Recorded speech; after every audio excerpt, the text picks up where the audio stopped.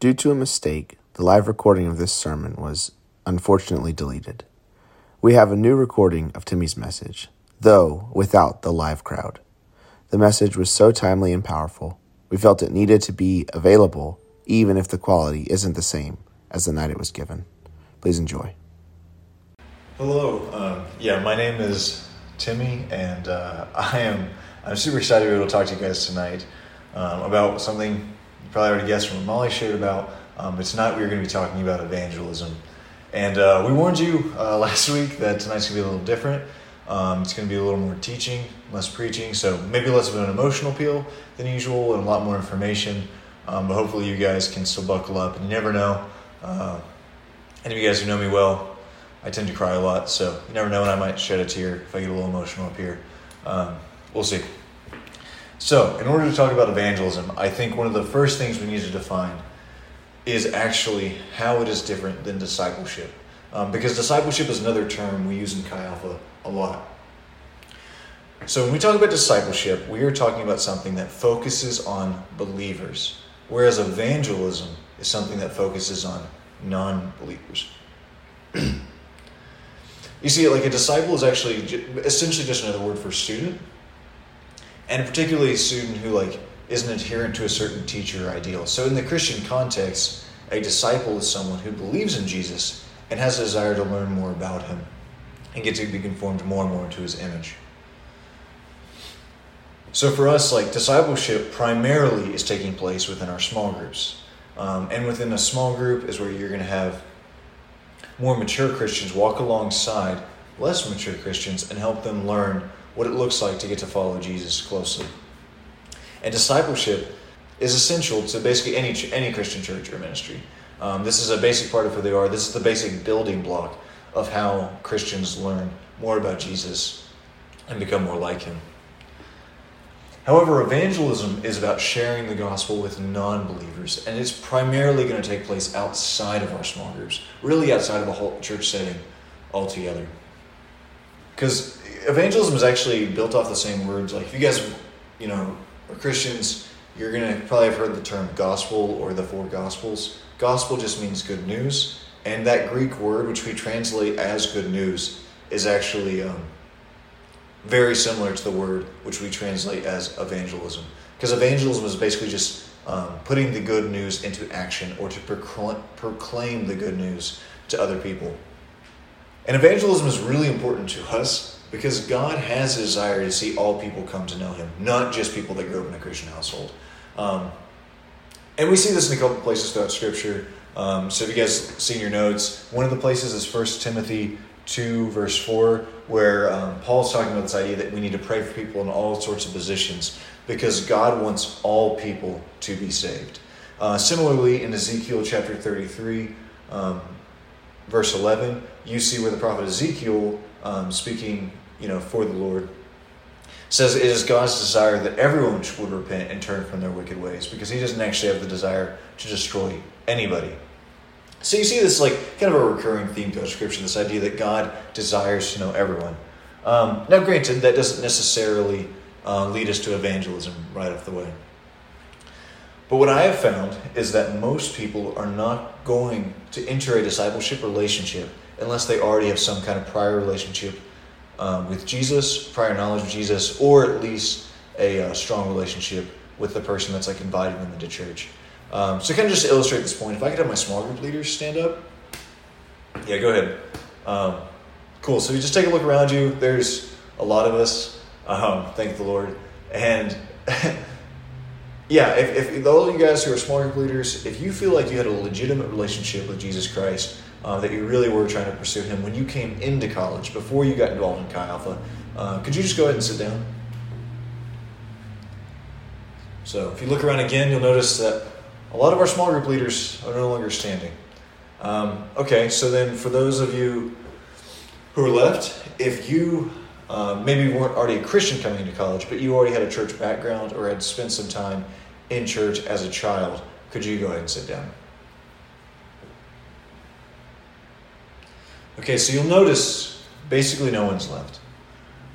Thank God for the rare exceptions of people that are able, through our ministry, to go all the way from completely opposed to Jesus or completely unaware of Jesus, all the way over to a believing disciple maker. But this is a rarity because it's honestly just not what discipleship is meant to do.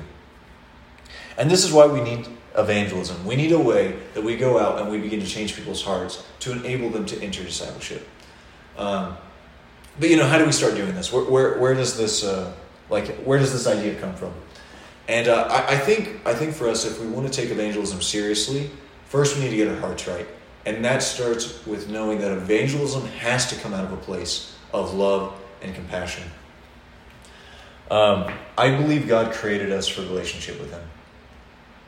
This is something you can actually see if you just look at our sermons throughout the semester. We've talked about God being our King, God being our Father, and God being our friend and brother. This is really essential, but it's part of having a relationship with someone.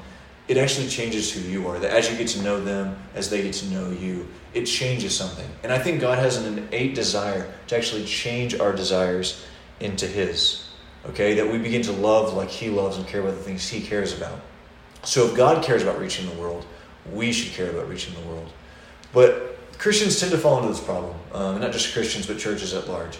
So if you guys take a look at those notes, the first figure in your notes, figure 1, is called the greatest commandment churches versus Great Commission ministries. And I'll unpack that a little bit. So, if you guys look at this, the greatest commandment churches, this is talking about more of the family model.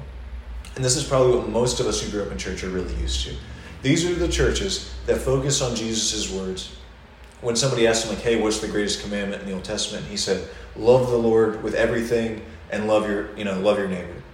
It's the idea that we're supposed to love God and we're supposed to love people. This is great teaching.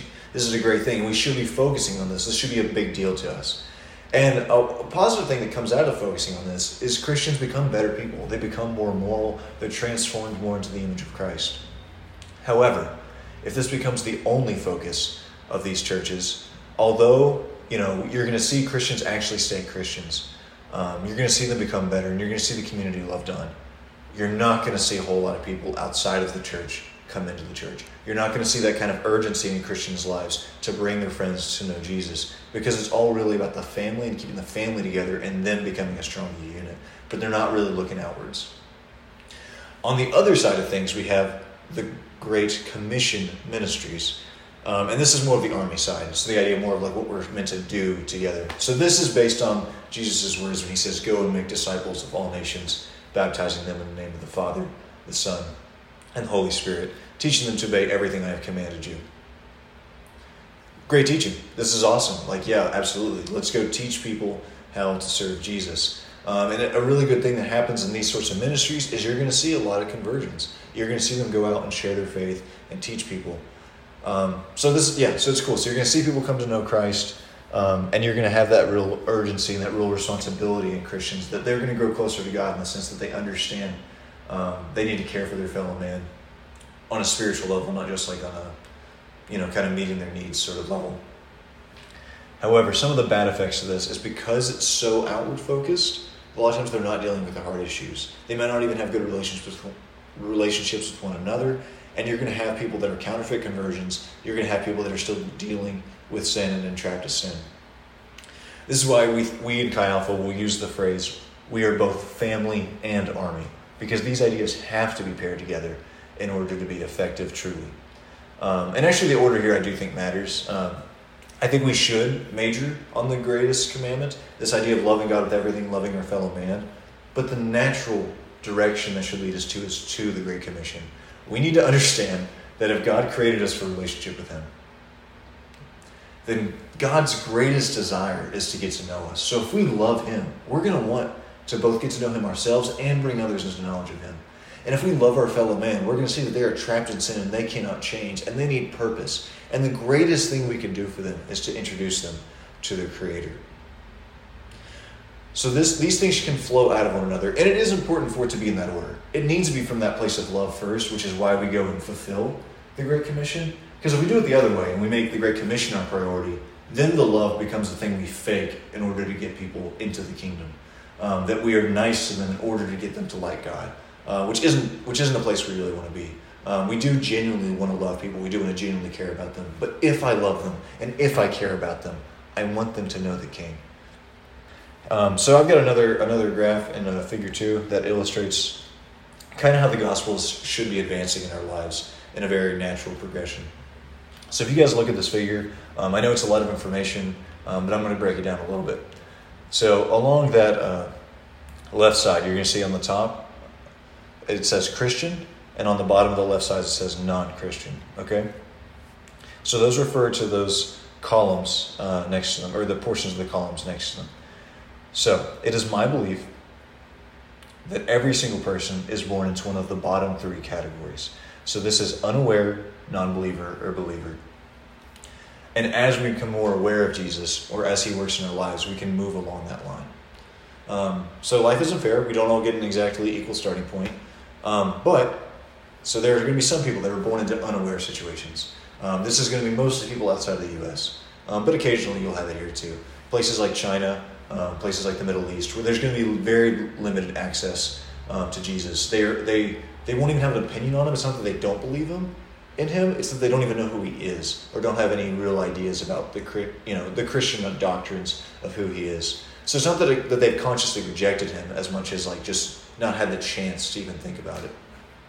Then in the next category, you have the non-believer. So this is someone who's heard of Jesus, at least enough to use his name as a cuss word, but it's not someone who's necessarily put their actual belief in Jesus. So Jesus, either they don't understand enough about the gospel to believe it, or they simply think it's unlikely to be true.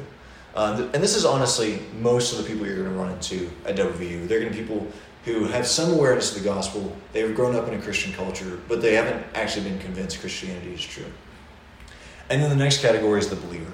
These are the church kids. These are the people that grew up in an environment where they always believed in God. They always believed, Jesus was the Son of God. They would have a basic idea of what the gospel is, but that doesn't mean they've actually given their life to the Lord. So I often say every church kid has to go through that moment, with that experience when they actually, their faith becomes real to them and they give their life to Jesus. And this is what discipleship is really, really good at. So here in Chi Alpha, we're really good at helping people turn that corner. We're good at taking in church kids, people that have some awareness of the gospel, and helping them realize, if you look at that X in between sections 3 and section 4s, and says they truly realize that they are a sinner and that Jesus is worthy of their life. So this is what Chi Alpha is good at. It gets people to go from 3 to 4, and in that process, they begin to want to know more about Jesus. They become involved in the community, and even learn how to disciple other people and help them. So Chi Alpha has this nice little cycle. Chi Alpha kills it in discipleship. We're really good at taking these church kids and spitting them out as leaders. Okay? But that means our entire circle sits in this green column. And those are with only a few exceptions, those are almost the only people we're going to reach with only discipleship. It is my hope that tonight I can provide the X between the sections 4 and section 5 that says they are willing to break social norms in order to see Jesus glorified. Okay? I think this is something we have to get to. Because, as I said, a lot of our university is in this non-believer category. And if we don't break outside of just the mold of discipleship, and I'm not saying abandon discipleship, we need it. It is the fundamental building block of the church. But if we don't also go beyond that and start going outside of our own walls, outside of our small groups, and start going to them, then there's a huge swatch of the university that's simply never going to be reached by us. But once we have that, then we can start to have these tough conversations and help people realize that Christianity is either true or at least probable enough that they're willing to consider discipleship and they're willing to consider coming into church and beginning to learn about these things for themselves. But while they think it's just a bunch of hocus pocus, they're probably not going to want to do that much investigation. So that kind of second scenario is the X between sections 2 and 3 is that idea of just them getting to transition. So you can see how this is a cycle, and it is up to the ministry and up to the church and up to the individual Christians to have this in their heart that we continue to grow and we continue to be outside of our comfort zone in order to keep reaching these people with less and less access to the gospel. So obviously there's the missions category as well. For tonight, we're not going to talk about that as much. We're going to try to build evangelism up, and then, one of these days we'll will really start fighting for that too. So one of the things I really want to emphasize tonight is that evangelism requires breaking social norms. This is just a fact. It's uncomfortable, but it's okay. So I want to ask you guys, do you believe Jesus is worthy of feeling awkward? Do you love other people enough to interrupt them? It is going to be awkward to talk about religion. There are certain topics in our culture which are basically no-nos. I mean, certain things like politics, or just like these bigger questions in life, they're off the table. But talking about sports, TV shows, anything that distracts us from the deeper questions, those are the things people want us to talk about. However, as Christians, we must be willing to pay the awkward bill. It is absolutely true that anybody in the U.S. has the opportunity to walk into a church. They could at any point just go into a church and come learn about God. But why, as Christians, do we expect them to go into a place where they are outnumbered and where they are uncomfortable, instead of us going to a place where we are outnumbered and we are uncomfortable? If we love them, let's take the first step and be the one to have the tough conversation where they still feel comfortable. Okay, and realize that most conversations in life that are important are going to be awkward conversations. I realize most of you guys aren't married yet, but if any of you guys have ever asked a girl out, or, are going to get married, decided to go to college in a place where your parents didn't expect you, anything like that, these are a lot of times going to be awkward conversations, but they're going to affect the trajectory of your life. This is just how life works. The most awkward conversations are the most valuable ones. So as we start to realize this, hey, if we don't get evangelism, there's a lot of people that aren't going to get to know Jesus. And that should bother us. So, realize we need to step outside our comfort zone. We need to be willing to make the first move. And as we do that, it's good for us to recognize what kind of people it is that we should be fighting for, or what our sphere of influence is. So if you guys look at figure 3, this is just called, the spheres of influence. So obviously the circle, the inner circle, this is going to be the people closest to you, and the group I call personal evangelism. So this in many ways is your primary responsibility. This is going to be your family, your coworkers, roommates, siblings, that kind of thing. And important traits of this group is that there's going to be a lot of overlap between evangelism and discipleship. Because they know you well enough, they might actually be willing to bridge that gap. But that doesn't mean you shouldn't be willing to make that first move.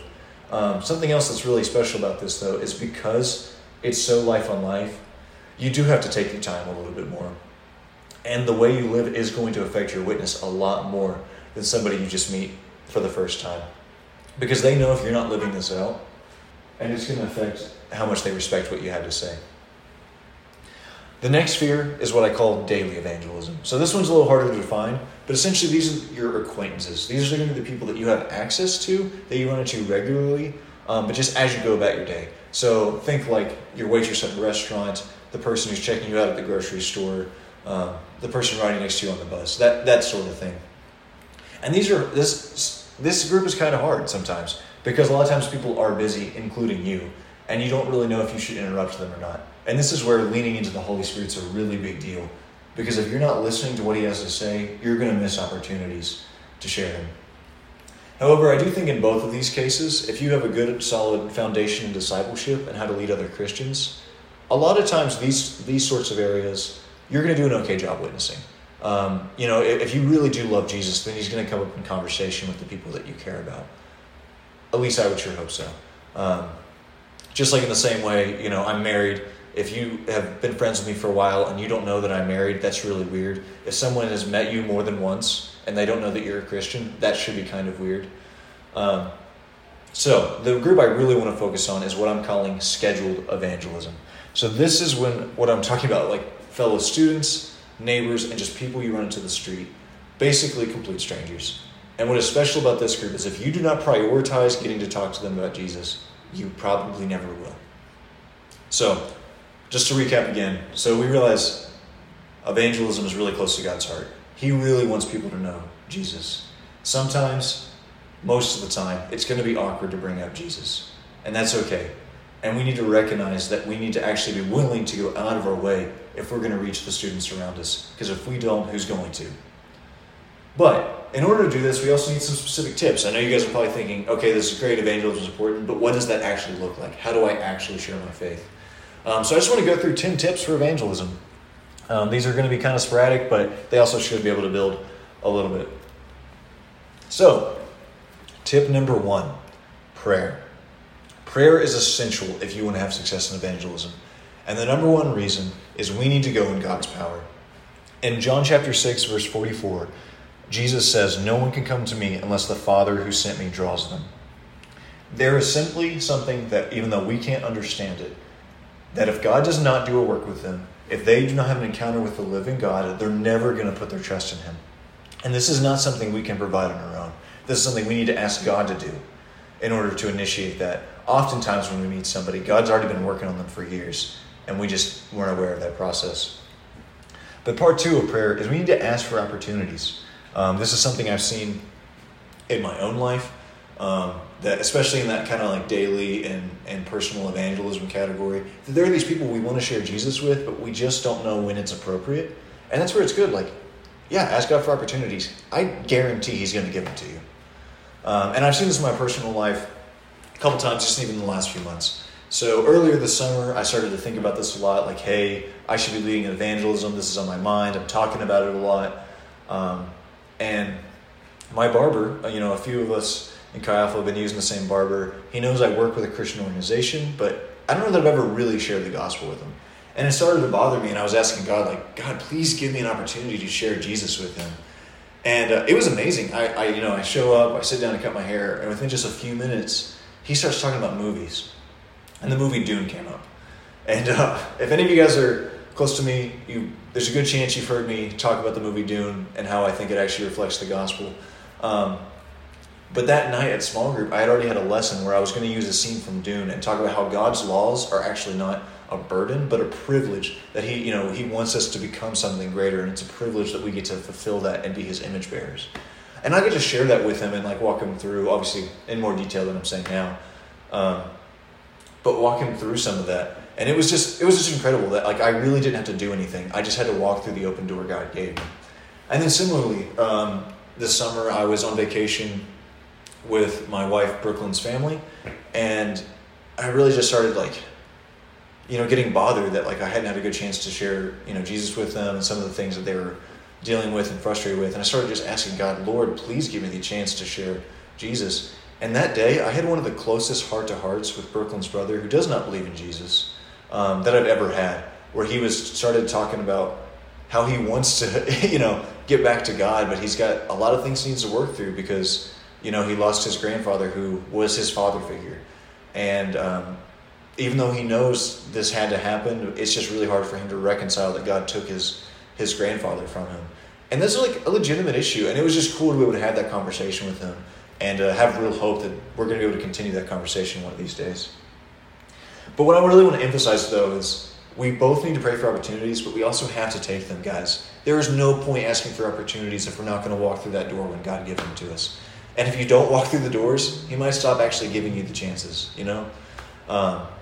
So please really lean in. The first step of doing evangelism is asking for God's help. Tip number 2 is going to be taking initiative. I know this almost sounds counterintuitive to the first one, but oftentimes this is how these things work with God, is we're working in a relationship with God. And there's a part that God has to do, and there's a part He has chosen for us to do. So, step 1 of this is preaching the gospel. In Romans chapter 10, verses 14 through 15, Paul says, "How then can they call on the one whom they have not believed in? And how can they believe in the one whom they have not heard? And how can they hear without someone preaching to them? And how can anyone preach unless they are sent? As it is written, how beautiful are the feet of those who bring the good news." Guys, we cannot wait on the world to get interested in Jesus. We must proclaim Jesus in order for them to get interested. You catch that? We can't wait on the world to get interested in Jesus. We must proclaim Jesus for them to get interested. Okay? Please do not buy the lie that simply living a holy life will lead your coworkers and your friends to ask you about Jesus. Sometimes that happens, but I've also heard of people who think, hey, I don't need Jesus because this person's a good moral person and they don't have them. And it's just because nobody ever told them that person was a Christian. Let us never make that mistake. Part 2 of taking initiative is planning. Okay? I mentioned earlier that with scheduled evangelism, it's not going to happen on accident. A failure to schedule to evangelize is a failure to evangelize. Okay? You're rarely going to find yourself talking to a stranger about Jesus on accident, you need to take the first step and you need to schedule it into your life. This is a discipline that has to be learned, not something that happens naturally. Otherwise, I wouldn't even need to be up here talking about it. Tip number 3, if you're going to go and you're going to pray, you're going to go and you're going to take initiative, then step number 3 is going to happen to you. You're going to get rejected. And in Matthew chapter 5, verse 11 through 22, Jesus said, "Blessed are you when people insult you, persecute you, and falsely say all kinds of evil against you because of me. Rejoice and be glad, because great is your reward in heaven. For in the same way they persecuted the prophets who were before you." Praise God, we live in America. We are probably not going to be persecuted in any real way. We're going to be scoffed at. Occasionally people are going to be a little freaked out that we even tried to talk to them, because how dare you start a conversation with a stranger? It is what it is. And people are going to think you're weird, and that's okay. That is so much less than it could be. People used to die for sharing their faith. I think we can handle a little bit of rejection. So, it's like, if we do live in this country, how are we going to use that freedom? I'm going to use it to go out and share the gospel. And I'm going to celebrate when I get rejected, because Jesus says greater are my rewards when I get to in heaven. I would rather they be willing to talk to me, but if at minimum I'm going to be faithful to do my part. And if they still reject him, that is on them. It is not our job to get results. It is our job to be faithful to the commands of our Savior. Tip number 4, remember the goal. Your goal is to share the gospel when you're sharing the gospel. Sounds simple enough, but this is actually one of the hardest things, I think, especially for those of us who've been small group leaders for a while. It is our natural inclination, if a conversation goes remotely well, we want to invite them straight to small group. And I think that can sometimes freak them out. I'm still trying to figure out how to get better at this. But we need to understand that so much of the time, what we need to do is just plant a seed and realize we're not going to get to reap that harvest. But the seeds we plant today, whenever they're in some job and they meet another Christian in 10 years, and that Christian invites them to church, they're going to say yes because of the conversation they had with us. So this is actually a concept Paul writes about in 1 Corinthians chapter 3, verses 6 through 8. Paul said, "I planted the seed, and Apollos watered it, but God has been making it grow. So neither the one who plants nor the one who waters is anything, but only God who makes things grow. The one who plants and the one who waters have one purpose, and they will each be rewarded according to their labor." We have to realize the only reason any of us are open to the gospel is because somebody first planted a seed in us. For those of us who would be in that believer category, that just means we had the seeds planted when we were very young. That from a tender age, little children, people were telling us about Jesus and about his story, and praise God for that. But we need to realize that these people are going to be spiritual babes, and that we're the ones planting those seeds so that later on they can have that decision. So I think a good rule of thumb, when you're out there evangelizing, obviously you don't know who you're going to be talking to. So if they turn out to be a Christian, amen, hallelujah, invite them into small group. Absolutely, don't hesitate. Invite them into that community. If they already have one, encourage them, pray for them, send them on their way. That is totally fine. If they're just open to the gospel, then our go-to really should be follow-up. Our go-to should be friendship. Invite them to lunch, invite them to coffee. Give them a place where they're comfortable and can have a second conversation before you necessarily jump straight into discipleship. Oftentimes, we should even be willing to walk with somebody all the way down this path until they actually get saved and then bringing them into the church. This was a normal way for the church to function until very recently. If they are hostile to the gospel, be firm. Absolutely do not back down on your belief, but also be kind. Realize that they have reasons for their beliefs, you have your reasons for yours. Obviously, you believe they're wrong, and that's okay. It's actually good. But just be firm and kind to them, and realize maybe you won't get to have a second conversation, but your conversation could lead to another for somebody else. And if they're just closed off to the gospel, really similar concept. Just be honest that you really do think these things are important, even if they're totally apathetic and they're too busy for Jesus right now, or they don't think he's important to their lives. Just be honest, say, hey, I really think there's some good reason to think this is a big deal, that if God exists, he's the most important thing. But also be gracious and just thank them for letting you speak to them, for letting you take their time, and then you just pray for them. We cannot force anyone to come to the gospel. Just be as honest and open and gracious as you can. So tip number 5, and this one's even more practical. Admit when you don't know. Okay? Guys, I know there's a temptation to pretend like you're smarter than you are. But the honest fact is when you're sharing the gospel, especially when you're first starting out, you're going to run into people who just know more than you. And that's okay. You just need to be open about that, admit your ignorance, and be willing to investigate with them. Like, I'm not saying just be like, hey, I don't know everything, whatever. But be willing to say, hey, I don't have the answer to that. I'd love to look into that for you and get back to you. You know, humility goes a long way. And some people may have never actually seen humility acted out. And that can be a part of your witness. I think there's actually a really cool story in the book of John. There's this blind man who was healed by Jesus. And the religious authorities pulled him aside and started to ask, like, hey, you know, is this Jesus guy? Is he a sinner? And in John chapter 9, verse 25, we read, this is the blind man speaking. He replied, whether he is a sinner or not, I do not know. One thing I do know, I was blind, but now I see. If all you know is what Jesus did for you, that is something substantial, okay? If that's all you got, that is something big, and it can make a big difference. Especially in our culture, as we become increasingly secular. A lot of people aren't looking to see if Jesus is even true. What they're wanting to know is if Jesus works. Is Jesus helpful? And if you can show that Jesus freed you from your sin, if you can show that he gives you purpose in life, that you have real community, that you feel this grace and this joy that you've never had, even if you can't explain all the reasons why it's true, that's going to make a big difference to a lot of people. However, tip number six, know what you believe. This is what we refer to as apologetics, and it's actually a command in the Bible. So in 1 Peter chapter 3, verse 15, Peter said, always be prepared to give an answer to everyone who asks you to give a reason for the hope that you have, but do it with gentleness and respect. If you are a Christian, you should probably be able to articulate some of the basic Christian doctrines. For instance, why did Jesus die on the cross? Okay, like if this is what our whole religion is built on, this idea that he died and rose for our sins, we should probably have an idea that we're actually sinners and that we required someone to take that for us.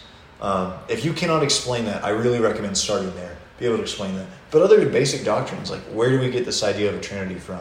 If you're a Christian, you should know the answer to that.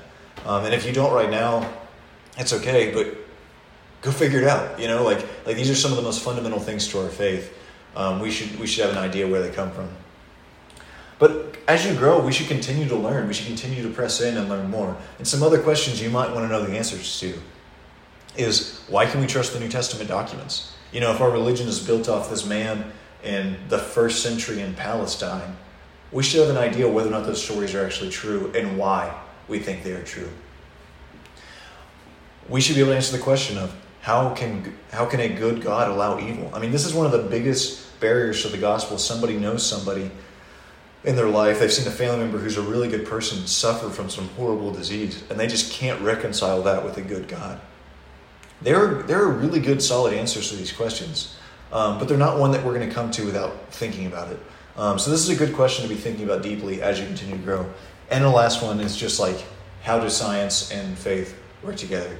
I don't feel there's any contradiction between them, but for some people, this is a big stumbling block. That they grew up religious and then they went to college and they say, oh, now I follow science. And being able to articulate a little bit about how science and faith can actually be interdependent and should be interdependent in a lot of ways can be a big deal.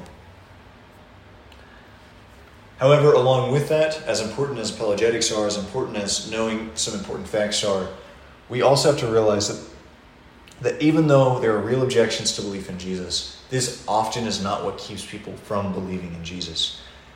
It is important to get roadblocks out of the way of someone who's on the path to Jesus, but it doesn't matter if you remove those roadblocks if they're not willing to actually take that step. And this is something you actually see in the Bible. So Romans chapter 1, verses 18 through 20, Paul's talking about those who choose to reject Jesus. So he said, the wrath of God is being revealed from heaven against all the godlessness and wickedness of people who suppress the truth by their wickedness. Since what may be known about God is plain to them, because God has made it plain to them. For since the creation of the world, God's invisible qualities, his eternal power and divine nature, have been clearly seen, being understood from what has been made, so that people are without excuse. So I know that was a lot of words, but he's basically saying, just from looking at nature, we should have an idea that God is there. People don't have an excuse to say, hey, I had no idea, God never spoke to me. There should be a basic idea that there's something out there, we should investigate what that is. Yet because of our desire to do other things, we will suppress that knowledge. And this is where these other barriers come into place, that these are the tools people will use to tell themselves that God isn't real or that God shouldn't have authority in their life. And I'm not going as far as to say that every single person who's not a Christian is not one just because they want to sin.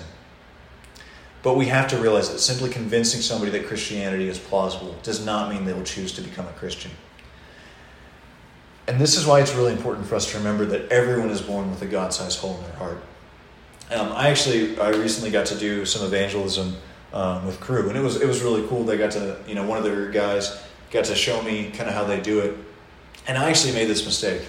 This guy we were talking to made a comment about how he had some real just struggles with faith. And I started talking about the reasons why I think Jesus is an historical fact and why I can trust in him as an historical figure. And I find it rational to believe in Christianity. But he had also mentioned that he has a hard time putting religion over his career. And afterwards, the guy with Crew was just telling me it may have been more important to focus on that, to focus on the issue in his heart. That at the end of the day, he was filling his purpose in life with career. And even if we showed him that Jesus was 100% true, that it was totally rational to believe in him, that doesn't mean he was going to believe in him if he still hadn't dealt with his heart issue of the fact that he wanted to put his career over these other things. Guys, we have to realize, we have to ask the question of what is filling the God-sized hole in their heart and get to the deeper issue much of the time. Ultimately, we need to show them that whatever they're pursuing isn't going to fulfill them the way God will. So tip number 8 is ask good questions. This is one of the ways you get to find out these things. It's not just preaching at them, but actually asking what they believe. Not only does this help you get to these hard issues, but also it helps expose the holes in what they believe. You'll find this, if any of you guys have ever been out at booth or had a long conversation with me where I've got to play devil's advocate with you for a little bit. It's really easy to think you have good reason to believe something, and then someone starts poking holes and you realize you don't actually know why you believe what you believe. And especially when we're talking about an atheistic worldview, there's so much that gets borrowed from our faith. I mean, this whole idea that people have inherent value, you don't get that from naturalism or from evolution. If we're just a cosmic accident, then our value is only what we self-impose on ourselves. And you can expose these sorts of issues fairly easily by just asking them where they get their belief, why do they think people have value, where does their sense of purpose come from, and just asking these sorts of good questions. And it doesn't require us to be an expert in anything, but just asking them to explain the things they already believe. But along with that is tip number 9, which is just to be yourself. I know it's going to be tempting when you guys get out there to, it should be natural that you're going to, go with somebody who's a little bit more experienced with you, get to watch them do it, and then you're just going to copy what they did. That can be okay. But at the end of the day, you need to find out what works for you. Some people are going to find it very natural and comfortable to walk up and sit down with someone and just ask if they need prayer. Other people, like me, prefer to hold a sign on campus and ask them about how science and faith can interact, and ask these sorts of tough questions in a more open setting versus sitting down next to them. And it's going to be different. Guys, God made us all different and unique. He wants us all to be willing to do whatever we need to do evangelism. But that doesn't mean you shouldn't major on the things that are your strengths. Obviously, those can shift with time as we continue to grow and get better at this. But yeah, just be yourself. Don't try to be an imitation of me or one of the other staff members, but do what comes naturally to you. And tip number 10 is just practice, practice, practice. Guys, I cannot emphasize enough, nobody's good at evangelism when they start. Okay? I used to hate this. I used to be terrified of this. But as I do it, I get more and more comfortable to the point that I don't even think about it that much anymore. But I still go try a new type of evangelism, and I'll get nervous again because I've just never been in that sort of situation. And that's normal. The way you get better at evangelism is to do evangelism. And that's just how it is. We can give you all the tips in the world, but they're only going to be tips. Until you actually get a chance to practice them yourself, you're not going to know how they work for you, and you're not going to know what works for you. Now at this point, some of you guys are probably wondering, is this for me? Yeah, I understand evangelism is a big deal, but I'm just a freshman, or, I've never done small group leader training. I've never actually read the whole Bible.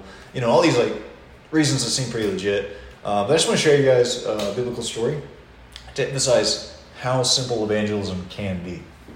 So many of you guys have probably heard of the woman at the well. This is where Jesus goes to a well and sits down, and this lady walks up to him, and he starts explaining to her whole life story, that she had this, super sinful past, and he just started to realize, explaining that he already knew all that stuff. And then he explains that he's actually the Jewish Messiah. The woman is so amazed by what he's saying that she goes back to her town and starts telling everybody about it. And in John chapter 4, verses 39 through 42, we see how the town reacts. So it says, many of the Samaritans from that town believed in him because of the woman's testimony. He told me everything I ever did. So when the Samaritans came to him, they urged him to stay with them, and he stayed for 2 days. And because of his words, many more became believers. They said to the woman, we no longer believe just because of what you said. Now we have heard for ourselves, and we know that this man really is the Savior of the world.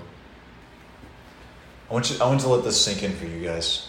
This woman had no church office, she had no training, and she had only known Jesus for a few minutes. But because of her excitement about who Jesus is, it made other people want to discover who Jesus was for themselves. Maybe you don't have the ability to explain the gospel to somebody, but if you just give them enough, give them a taste of your excitement and how it's already changing you, that might be enough to trigger them wanting to learn for themselves. So in short, yes, evangelism is for you, whoever you are. So no matter how new you are to the faith of Jesus, evangelism is something that you can do. So I told you guys last week, we're going to have a little activity, and this is the time. So we are going to practice sharing our faith. Don't worry, it's just going to be pretend. They're not actually going to be real non-Christians today, but hopefully this will help equip you guys moving forward. So the instructions are all on those notes we gave you, but I'm also going to read through them right now for everybody. So go ahead and form a group of 2 to 4 students near you. Ideally, this would actually have both guys and girls. This is not a requirement, just a recommendation. Because I think one of the big things that holds us back in evangelism is if it's just guys together, they'll think, oh, I can't talk to the girls. Or if it's just girls together, they'll think, oh, I can't talk to the guys. But if you go together, you don't have that excuse. Obviously, if you are not a Christian, thank you for coming. We don't expect you to try to evangelize when you don't actually believe in Jesus. But I still recommend you just join one of these groups, carry along. Obviously, they'll have one less person who's actually probably going to share the faith. That's fine. You can just hang out, learn, listen from them. It'll still be a cool experience. And then once you form a group, go ahead and head to the outside of the sanctuary, either along the side, up front, or back in the foyer. And you're going to find a station. So at the station, the staff, you guys can go ahead and head to your, go find a seat at one of these stations. So the XA staff is going to be at these different stations, and we're going to be role-playing non-believers for you guys. So we're going to try to do people from multiple different backgrounds. Some are going to be more hostile to the gospel, and some are going to be very open to the gospel. And you won't really know until you sit down, because that's how evangelism actually works. So if you're the first group to a station, go ahead and sit down with them or walk right up to them. And then if you're not the first, just kind of stand back behind and listen and watch and learn from them while the other group gets a chance to practice. So step number 3 is going to be initiating the conversation. So this is where you're going to attempt to start a Jesus-centered conversation. Some possible starting points are things such as, can I pray for you? What do you believe about Jesus? Or where do you get your sense of purpose? Whatever, kind of get creative. Personally, asking if you can pray for them is my favorite, because this is really cool in that if they're Christians, you can just pray for them. If they're not Christians and they let you, you can still pray for them. But either way, the goal is the conversation. So whether or not they let you pray for them, either way, just following up, it's really easy to be like, hey, do you have a religious background? Is prayer a new concept to you? What do you believe? Where do we come from? Those sorts of things can kind of naturally flow out of that. Step number 4 is receiving feedback. So either after the conversation dies down naturally or about 10 minutes, just go ahead and wrap it up. And just let the staff member know that you're done, evangelizing to them. And they'll give you a little bit of feedback. So they'll let you know what they thought you did really well and what, you could have done a little bit differently that could have been more effective.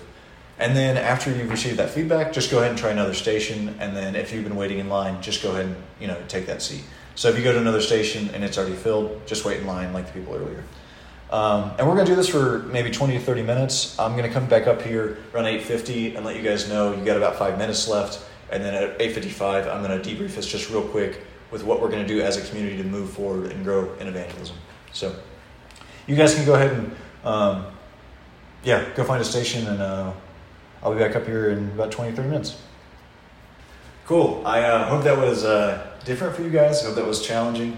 I certainly think it's a lot of fun. If any of you guys feel like you don't want to be a Christian anymore because we were too convincing in arguing against it, please let us know. We would like to actually talk you back down. But as far as what are we going to do now?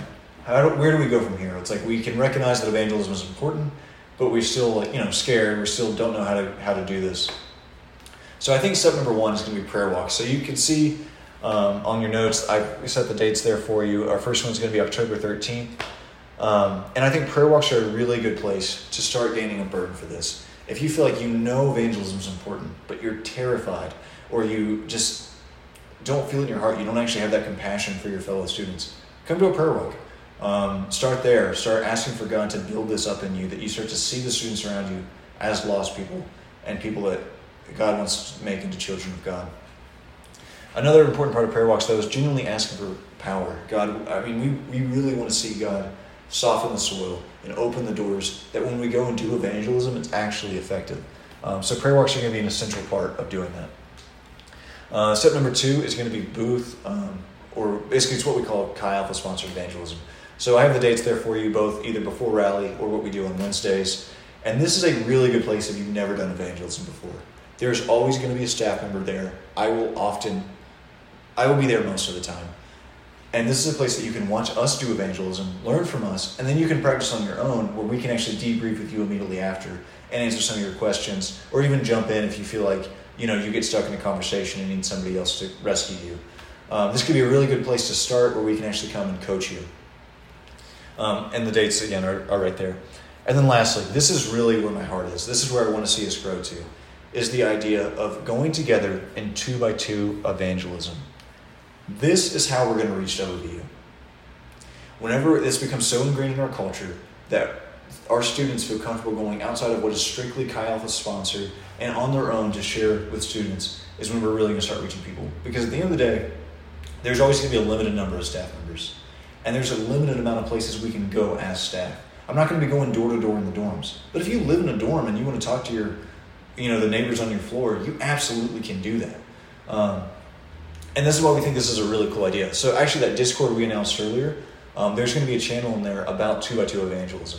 So there are some students, Molly, who shared earlier, was one of them, who had the chance to sit and practice with. So we got to meet together, talk about evangelism, then we went out and practiced for an hour, and then got back together and debriefed and prayed. We want to see this become normalized. So these students have volunteered to help start that process, where they're going to go and say, hey, I'm going to go do this. I'm going to go do evangelism. And you guys can have the opportunity to jump in with them. But you also don't have to wait on them. If any of you guys just want to start doing this and say, hey, I'm going to be in this dorm, or I'm going to be at this building on campus, and I'm going to be talking to some people about Jesus, who's coming with me? And the people can respond, see that you're doing that, and anybody can come join you. I think this is going to be really, really cool for our culture going forward as we try to reach the whole university. So along with that, though, guys, I want to issue you the challenge to every single Christian here. If you are a Christian, commit to doing evangelism for 1 to 2 hours a month for the rest of the school year. This is not a lot of time. Okay, so no matter how busy you are, there's no reason you can't set aside an hour or 2 a month to go do evangelism. But if we do this, and we all do this, there's still going to be a lot of students going out and making Jesus famous on our campus. And it's going to build something in us and in our culture that it's going to be normal to share Jesus. I am excited for the day that it is weird for a student not to share their faith, instead of it being weird for a student to share their faith. But I'm really excited for you guys. I'm really excited to see where this goes. Last little thing is just that last page of notes. It's just a page of resources. So for those of you guys who aren't as familiar with the Bible, or even if you are, or these certain other apologetic issues, this is a great place to start. If you want to learn about apologetics, science and faith, history in the New Testament, learn about some other religions and worldviews, this is a great place to start. These are some of the people that I go to learn about this, and some of the other staff members gave some input. And I know it's a lot of information. Just start anywhere. You don't have to go in the right order. You know what I mean? It's just like anything you can do to learn more about your faith is a big deal. So I'm just going to pray for us, and then we're going to call it a night. Yeah. Jesus, thank you so much for the opportunity to talk about evangelism. Thank you so much that we get to make your name famous at this university. God, please bless our efforts. Please bring us both the conviction and the boldness to walk this out for years to come. God, may the students we have today be the groundwork for a culture that will last for years. And may many, may tens, may hundreds, may thousands come to know you because of the evangelism culture that is getting built here tonight. In your holy name, may we make your name famous. Amen.